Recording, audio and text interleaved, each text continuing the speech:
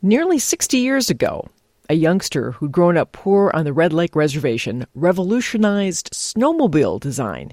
Working at Polaris, Andy Wells designed a snowmobile with the engine at the front rather than the back, and it changed the industry. He could have had a big career in snowmobiles, but Wells went off, first to become a teacher for a couple of decades, and then to start his own multi-million-dollar engineering firm. Matthew Holding Eagle III reports that Wells later combined his interests and now runs an apprenticeship program free for anyone who's Indigenous. Before joining Wells Academy in Bemidji, Red Laker Lisa Butcher lost her job. Today, she's operating one of the most sophisticated precision machines in the world, worth millions, making high-end components. She's been with the program about a year. I have a love for learning, and whenever I can prove myself to do something better than what I even thought I could do, I'm there, I'm doing it. This has just been the perfect job for me.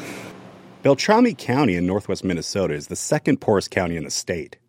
Bemidji sits between 3 reservations. Growing up on Red Lake, Andy Wells says he knows he had help when he was young. That's why I was able to go forward. Some of them didn't, and some of them had failed in the public systems and they needed a second chance. I realized that I had the ability to maybe help at least a few of them. Wells' technology focused on making tools. By 2008, it had outgrown the garage with 32 employees and $54 million in revenue. But early on, Andy Wells noticed a growing problem.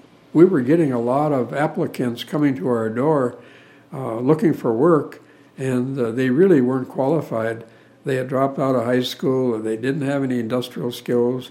A lot of them didn't even have transportation. They were riding with a friend or someone they knew, and it was a really difficult challenge. Wells felt the hiring process was unfair to many applicants. In a competitive world, they had been turned down by other possible opportunities. And I kept feeling that maybe I could do something. If I could see desire and if I could see that they were trustworthy, maybe I could do something about it. And I began teaching them one by one. It worked really well. Initially, they were only able to train 1 or 2 people a year, and Wells says it was expensive, but word got out. Other corporations liked what we were doing, and they said they would be willing to actually give us a small grant. He used the money to create the nonprofit Wells Academy and soon began training up to 5 workers a year. He says it works for everyone, including the financial supporters. They can help humanity plus get some future employees. So we're trying to be a model. And then things went one step further. In November of 2020, after years of dialogue with Red Lake Nation, Wells Academy opened an apprenticeship program on the reservation at Oshimajatata Community Center in Redby. The center's executive director, Jerry Loud, says he admires Wells' technology because it doesn't give up on people regardless of their past. Where other employers won't even take a look at them, Andy will take them on and give them a second chance. And that's really our mission here at Oshimajatata, is getting people on a new path, a new journey, because we all have made mistakes, right? Assistant Executive Director Eugene Standingcloud says the program is about more than just a certificate. It's getting these individuals to understand that they can accomplish pretty much anything.